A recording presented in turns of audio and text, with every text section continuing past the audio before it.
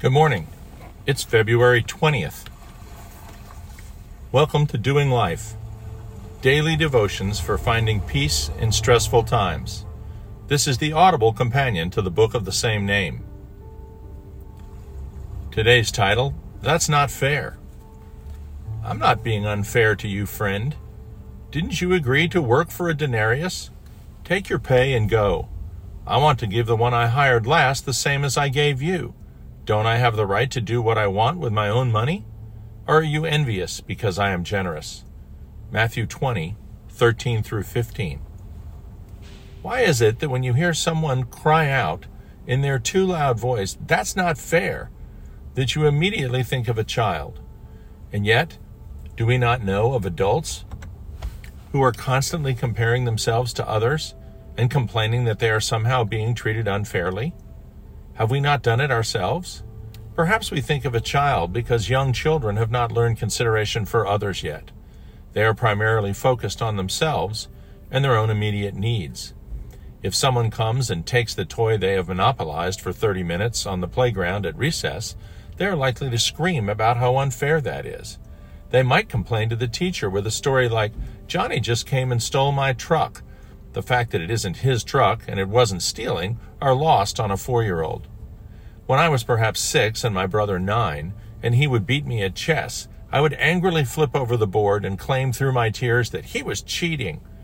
Clearly unfair, right? Never mind that he was just better at it and no cheating was necessary to beat me. To me, it just wasn't fair that he won all the time. Someone close to me recently quit their job, not because he was unhappy with his company's assignments, but because another employee was doing essentially the same job, but getting paid considerably more. In other circumstances, and medicine comes to mind, because that is my field, there are healthcare professionals that perform the same task as others, but because of their differing level of education, get paid more or less than the one who really fulfills the same role. Of course, there are legitimate societal grievances. Women often get paid less for the same job as a man. People of color may either get paid less or have less opportunities than whites in the same community. But even in these circumstances, where unfairness truly does exist, comparisons certainly don't breed happiness. And it's not always about money. Children feel that their sibling gets more toys, or more attention, or more iPad time. Teens complain that their punishment or restriction is unfair because their sibling never had to do this, or give up that. Why should they be grounded when all their friends are doing the same thing? Whatever it might be. All of these scenarios have a common thread: comparison. In Jesus' parable of the vineyard, all had agreed ahead of time to work for one denarius. It was only in comparing themselves to those who had been in the field less time that those who had worked the longest hours felt they were being treated unfairly. Jesus not only makes the point that it is the vineyard owner's money to do with as he pleases, but that all had agreed to work for one denarius. Those who think that is unfair afterwards are not as good as their word.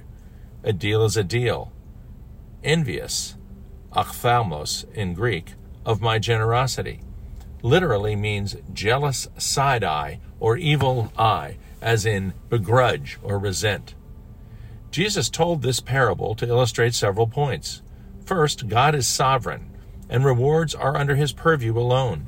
Second, your perceived self-importance by worldly standards may have nothing to do with your salvation and eternal reward. The last will be first, and the first will be last. Third, it is wrong to resent someone's generosity simply because you are not the recipient. The Pharisees could not possibly imagine a Gentile entering the kingdom of heaven. How could they possibly deserve it? No one deserves it, incidentally, but that's about grace. Christians find their identity and their worth in Christ alone.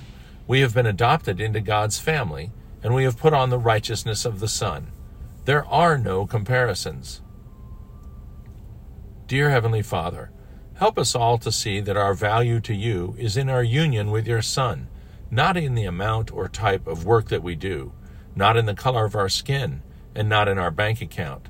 Comparing ourselves to others is the quickest way to unhappiness, and the quickest way to lose sight of the good gifts you have bestowed on us all. Amen.